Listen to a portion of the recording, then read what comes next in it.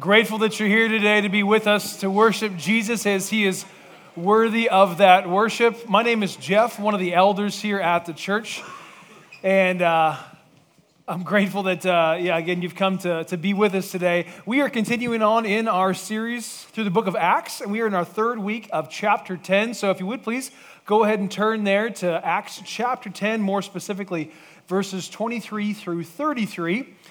If you don't have a Bible with you, you feel free to use one of the Bibles in front of you. The page number there will be 864.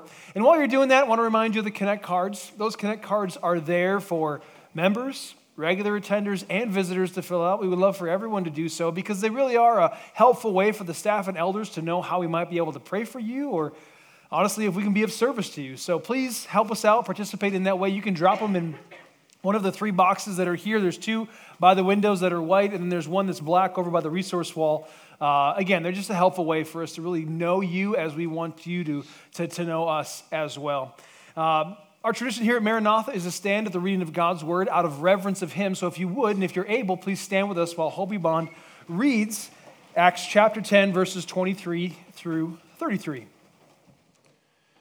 The next day he rose and went away with them, and some of the brothers from Joppa accompanied him. And on the following day they entered Caesarea. Cornelius was expecting them and had called together his relatives and close friends. When Peter entered, Cornelius met him and fell down at his feet and worshipped him. But Peter lifted him up, saying, "Stand up, I too am a man." And as he talked with him, he went in and found many persons gathered. And he said to them, "You yourselves know how unlawful it is for a Jew to associate with or to visit anyone of another nation. But God has shown me that I should not call any person common or unclean. So when I was sent for, I came without objection. I asked then, 'Why you sent for me?' And Cornelius said, 4 days ago about this hour I was praying in my house at the 9th hour, and behold, a man stood before me in bright clothing and said, 'Cornelius, your prayer has been heard and your alms have been remembered before God. Send therefore to Joppa and ask for Simon, who is called Peter. He is lodging in the house of Simon, a tanner by the sea. So I sent for you at once, and you have been kind enough to come. Now, therefore, we are all here in the presence of God to hear all that you have been commanded by the Lord.'" This is the word of the Lord. Thanks be to God. You can have a seat, and I'll pray for us. Father, we thank you for your word. We thank you, Lord, that we can come and hear from you on a daily basis. I pray today that as you do speak to us and that you do bring about this truth from the text, I pray that we can sense your presence. I pray that we can sense the fact of your care, of how you individually mold us and shape us, but as you are preparing us to be your people. Help us, Lord, today to be challenged as we will be, and help us to honor you and glorify you in the life that we've been given. I thank you, Lord, for this church. I thank you that you've made us your church. It's you we trust in. It's you we love. We pray these things in the name of your Son, by the power of your Holy Spirit. Amen. Last week, as we've been continuing on through chapter 10, last week we ended with Peter, if you remember the narrative, welcoming in these Gentiles into the home in which he was staying. He was welcoming in these people. And we also learned that these men who were sent by the Holy Spirit had been sent for him. Right? If you remember the context of this reality of this very religious Orthodox Jew welcoming in these Gentiles and what that would do to him religiously, there'd be a lot of difficulty, but we learned that these men had been sent by God or by the Holy Spirit for him. And as you think about that idea honestly becomes more interesting the longer you think about it, because yes, according to this narrative, God did command Cornelius to send for Peter so that Peter would come to Caesarea and share something of great importance with Cornelius, along with, as we will learn, his family and friends. Therefore, we could say that the Spirit's call to Peter was for Cornelius and all of the people in his household. But also, what was done by the Spirit in Peter in order to prepare him to go to Cornelius was a necessary work. There was a necessary work that Peter had to have sort of pressed upon him and within him in this way. Therefore, this entire moment was also a great gift and blessing for Peter. It was for Cornelius and for Peter. As like us, Peter was continually being transformed into the likeness of God's Son. This is the opportunity that we see that the Spirit is working in both situations for both people. Now, as we get going here, let me quickly catch us up to where we are in this moment, in the moment that we find ourselves at this point in chapter 10. Just here in chapter 10, it really kind of gets stretched out over a couple days. And on day 1, back at the beginning of chapter 10, in verse 1 and 1 through 8, Cornelius had received this message from God, but it was brought to him by an angel. And then on day 2, Cornelius's men, they arrive in Joppa somewhere around midday while Peter was praying. Right? As they traveled, Peter was praying, Peter was being prepared, and he received this vision from God himself. And then on day 3, where we currently are in the text, Peter goes with these men back to Caesarea to eventually, on day 4, arrive at Cornelius' house in order to share with him this vital and eternal truth that he does. Now, all of this, these sort of length of time, these length of days, all of this gave Cornelius ample time to tell his story, right? To tell the story of an angel. Now, if an angel showed up in your house, do you think you'd share that news? Likely, right? You're all looking at me thinking about an angel showing up in your house. Yes, you would share that news. Well, it gave him time to tell the story, to tell people that an angel has just shown up, and he gathers people together, his family and friends. So it gave him time to do that while they traveled back, as well to help prepare for what he believed God might have next. Look at verse 25. When Peter entered, Cornelius met him and fell down at his feet and worshiped him. But Peter lifted him up, saying, "Stand up, I too am a man." And as he talked with him, he went in and found many persons gathered. Now, I've shared this before about myself, but I oftentimes think in pictures, all right? And that might be normal for some, but I think in pictures. So when I pray and I'm doing so, I'm imagining the face of the person that I'm praying for.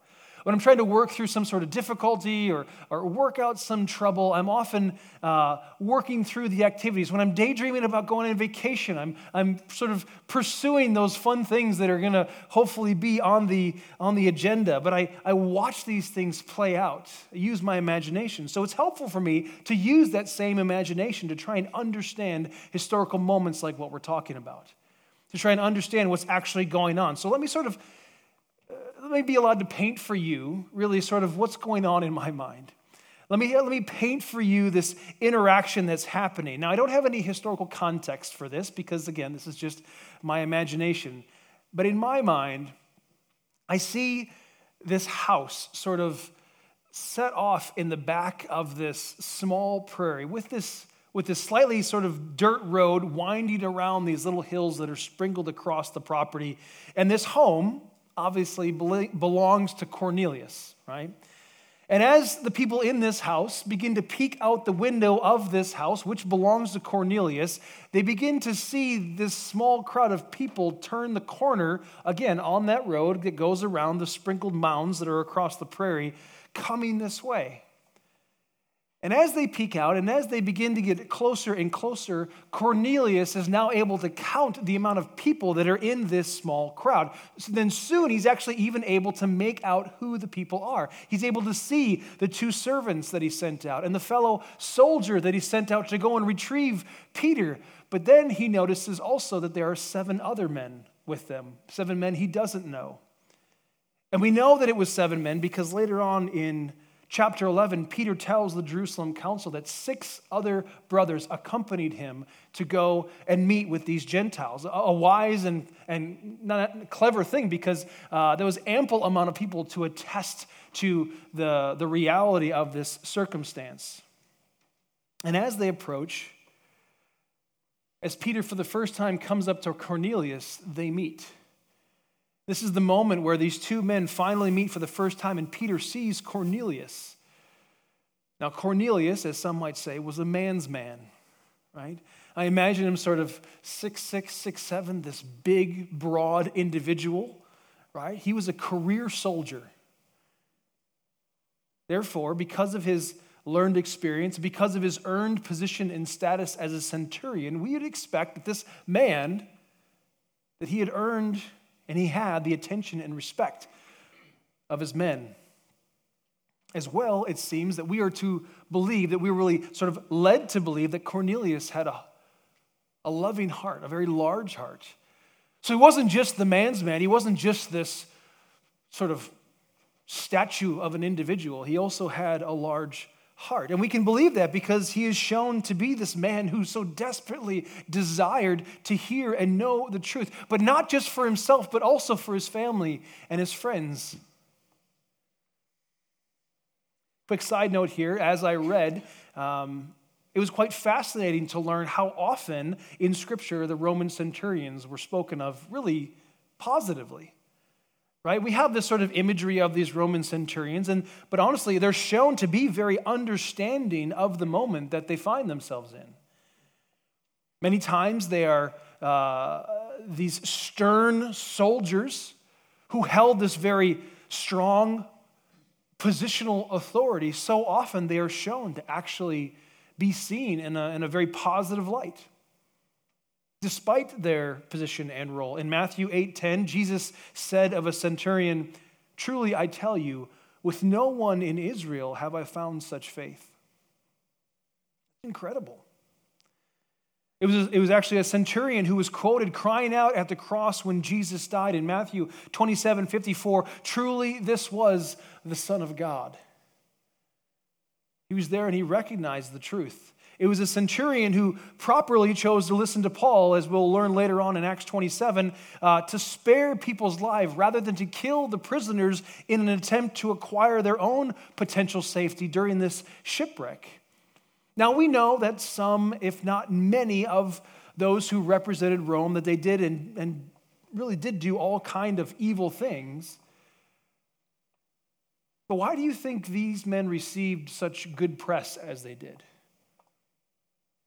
Why do you think that they were shown in this kind of light as the Scripture talks about them, right? To be honest, oftentimes when I read the Gospels, I villainize the Pharisees. I villainize the Romans, especially the Roman centurions, as they're carrying out these commands. Could it be that they were shown in this good light because it was these men who, like Peter, were moved, who were transformed and changed over time? Could it have been that by what they had seen, by what they were watching, to be the truth as they were actually present and around these workings of the Lord, instead of remaining far off, making these cold decisions with inadequate information? Maybe they were eventually saved. Maybe they were saved because they were consistently placed face to face with what was eternal truth, and they couldn't get away from it, forcing them to consider the realities of their own inadequacies and their own need for transformation and peace, which their heart desired. That's like all of us. I bring all this up because we don't know who the Lord is ready to regenerate. I'm speaking about these Roman centurions because we don't have the categories or the ability to know whom the Lord is going to regenerate. It's actually not even our job to know. It's not our job to try and choose who this is for. Our job, rather, is to live obediently to the truth in order to be faithful testimonies of the truth so that we have the opportunities to witness about the truth. Let me say that again. Our job is to live obediently to the truth in order to be faithful testimonies of the truth so that we have the opportunities to witness about the truth. We are to be like Peter. We are to be like Peter. And honestly, we can also see that there's a lot that we can learn from Cornelius as well. Let me go back to our story. Again, Cornelius, this man's man, respected, followed, a leader of this military arm that belonged and operated at times as an oppressive force, that man steps up and steps forward at Peter. He goes to Peter. He comes at Peter, and in front of his entire family, as well as his friends, and the men who knew him as that resolute soldier that he was, in front of everyone, he falls at the feet of Peter.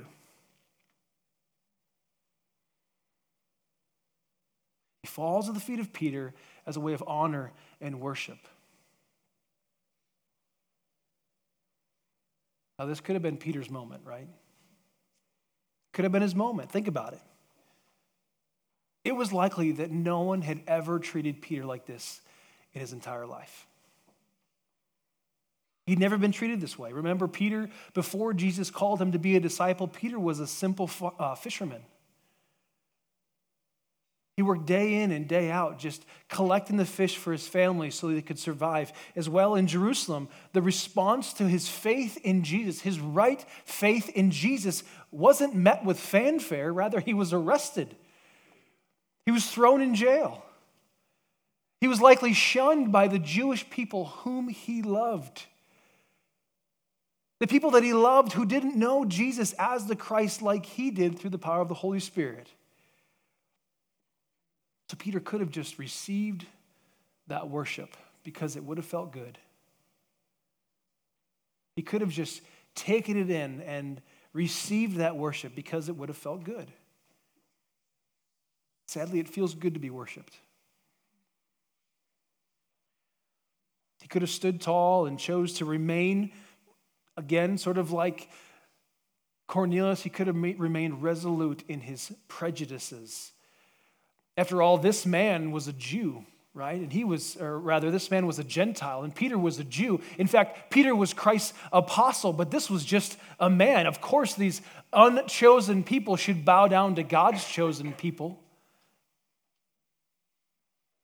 But that's not what Peter did. Peter did not allow this mistaken worship to go on at all. He didn't allow it. Remember, Peter had been changed. There's been so many things prior to this that had changed and transformed Peter's heart. Instead, he bends over, he opens his hand, and he reaches down to Cornelius, and he brings him up to his level, and he says, "Stand up, I too am a man." And then they spoke with each other. They spoke with each other as if they were friends.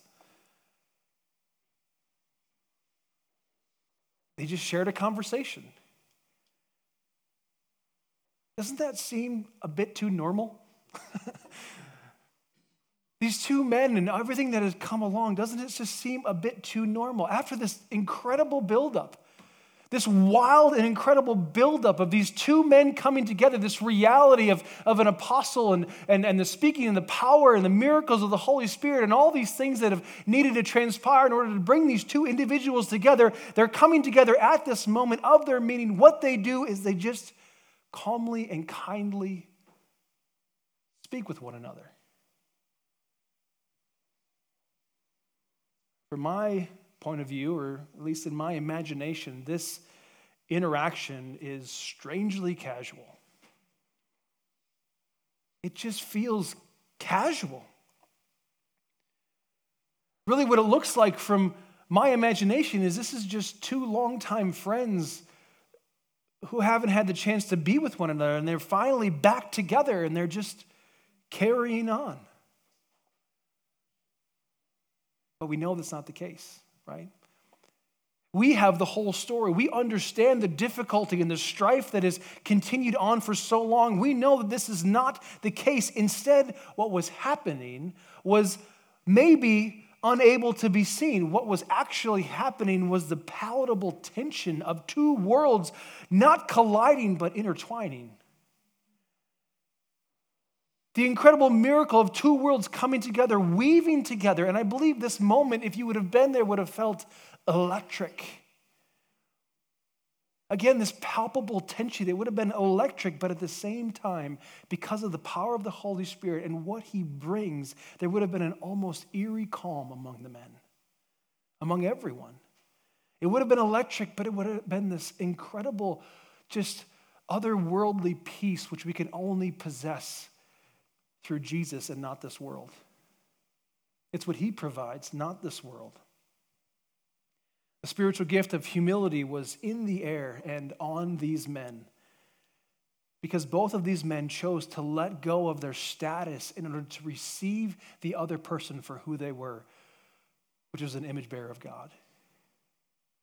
Both of these men had an opportunity to stand resolute in their prejudices and who they were, but instead they chose to humbly receive the other as who they actually were, image bearers of God.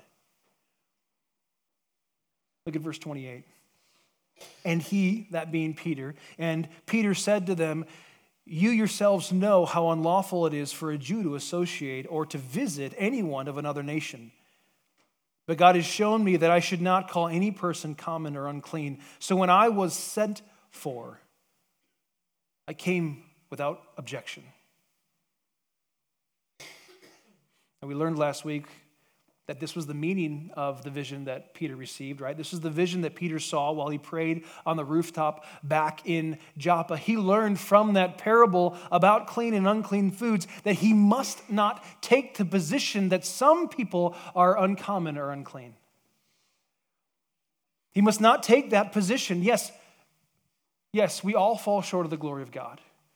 Yes, we are all once enemies of God. Yes, we are all at one time living in the passions of our flesh. Therefore, we all have at one time been identified as children of wrath. But from our human perspective, no one is outside of the potential blessing of being made an heir of the eternal promise that was given to Abraham and accomplished by Jesus, who is the Christ.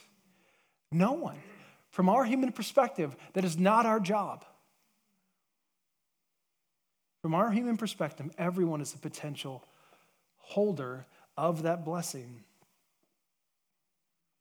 And listen, there is no such thing as relative truth.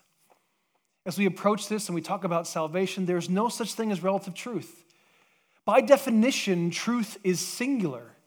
Therefore, you cannot say that I can believe this and that you can believe that without recognizing that you are denying your own statement.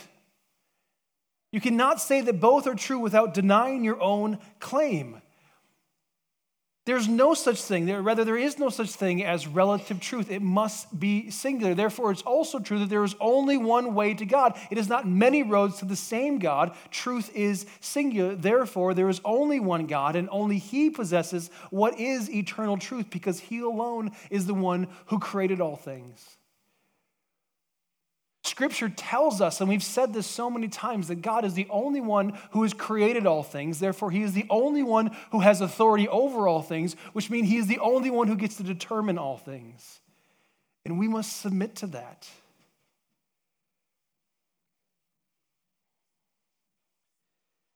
It's also why you cannot, in fact, you do not stand above him in any way or capacity. You do not stand above him in any way or capacity. And we all, every created being, every single person, this is not a suggestion, it is a command that we must yield ourselves to his desires and design. We must yield ourselves to him. We must follow through with the things that we know are right. Thankfully, we have been prepared by God like Cornelius. Maybe an angel didn't come visit you in your home, but we're all being prepared by God. We've all been given an eternal message. We have a message already that we have received. It is the Bible. It is God's word. It is the revelation in Jesus Christ by the inspiration and power of the Holy Spirit. Everyone has the Bible at your fingertips. You cannot say that you don't have the means to understand this truth. And it is what leads us in every way for this life and the next. It is what we've been given, like Cornelius and Peter.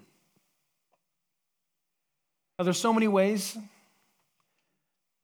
that we are the same as Cornelius, but there are others that we are different. There are ways that we are like him, and there are ways that we are different. We are the same in the way that some of us need to hear and respond to the good news of Jesus Christ for the first time. Maybe you've heard it time and time and time again, but now is the time to respond to the good news. What are you waiting for? What more must you hear other than Jesus Christ's infinite righteousness can wash away your sin, and you need him because you are a sinner in need of a Savior?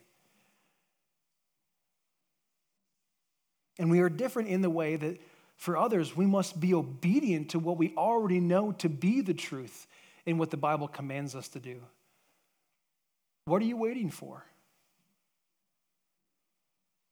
I mentioned this at the earlier gathering, but we're going to have baptisms hopefully next week. And for some of you, you haven't been baptized. You haven't followed through with the obedient call. What are you waiting for? Do you not believe that Jesus is the Christ? Do you not believe that his word is perfect and eternally true? What are you waiting for? The baptism goes over there. That's why I'm pointing.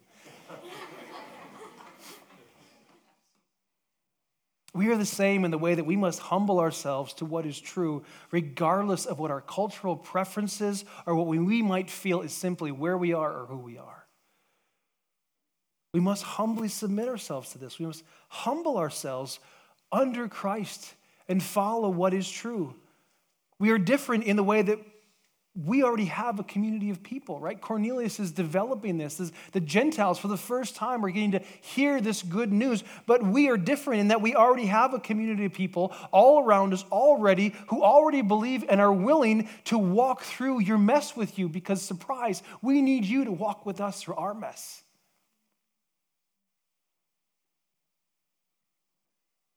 Nobody in here is different in that way. What is true of Peter and Cornelius is just as true about us. God prepared Peter with the truth. God prepared Cornelius and the other people with the truth, and God has and continues to prepare us and transform us with the truth. And guess what? It's been the Holy Spirit from the beginning who has been in control of it all. It has been God the entire time who has been in control of it all. Next week, as we continue on in chapter 10, Peter's going to share this good news with Cornelius. He's going to share it with really everyone else that Cornelius has brought together to hear what God is going to say. First, he introduces Jesus to the people, right? They're Gentiles. They may not know of all that's going on. He then goes over the entirety of the gospel. He talks about Christ's life, talks about his death, his resurrection, his inevitable return as judge, as well as his free offer of salvation. I hope that you are excited about that as I am. I hope that you will bring people, friends, family, neighbors, the barista that you get coffee from, the person you ran into at the gas station. I hope you bring people next week to hear the gospel. I hope that you will come to hear it and learn it so that you can preach the gospel. I hope that you're as excited about this as I am. I hope that you're excited about the gospel as much as I am. I believe that you are. But let me end with this. Let me finish with a quote from a man named Warren Wiersbe, who's a commentator, pastor, writer. He wrote this. He said, "The seeking Savior will find the seeking sinner. Wherever there is a searching heart, God responds." This is why it is essential that we as God's children obey his will and share his word. You never know when your witness for Christ is exactly what somebody has been waiting and praying for. Romans 10, 14 and 15. How then will they call on him in whom they have not believed? And how are they to believe in him of whom they have never heard? And how are they to hear without someone preaching? And how are they to preach unless they are sent? As it is written, how beautiful are the feet of those who preach the good news. Maranatha, we are the same in the fact that according to God, 1 Peter 2:9, you are a chosen race. Maranatha, you are a chosen race. You are a royal priesthood, a holy nation, a people for his own possession. You belong to God for the purpose that you may proclaim the excellencies of him who called you out of darkness and into his marvelous light. That is the glorious news of the gospel of salvation, the gospel of eternal life with our King of Kings, Lord of Lords. I hope you're as excited about it as I am, but I'm going to tell you, I hope it also overwhelms you as it does me. Let's pray. Father, we thank you for the gift of salvation. We thank you, Lord, that we have your word. We thank you, Lord, that you have rescued us. We thank you, Lord, that you lead us and guide us even when we don't respond well to your love. Help us, Lord, to be light. Help us to proclaim the excellencies of your Son. Help us to carry the honor of being heirs according to the promise rightly, even through repentance when necessary. Lord, we trust you and we love you. It's in your Son's name that we pray. Amen.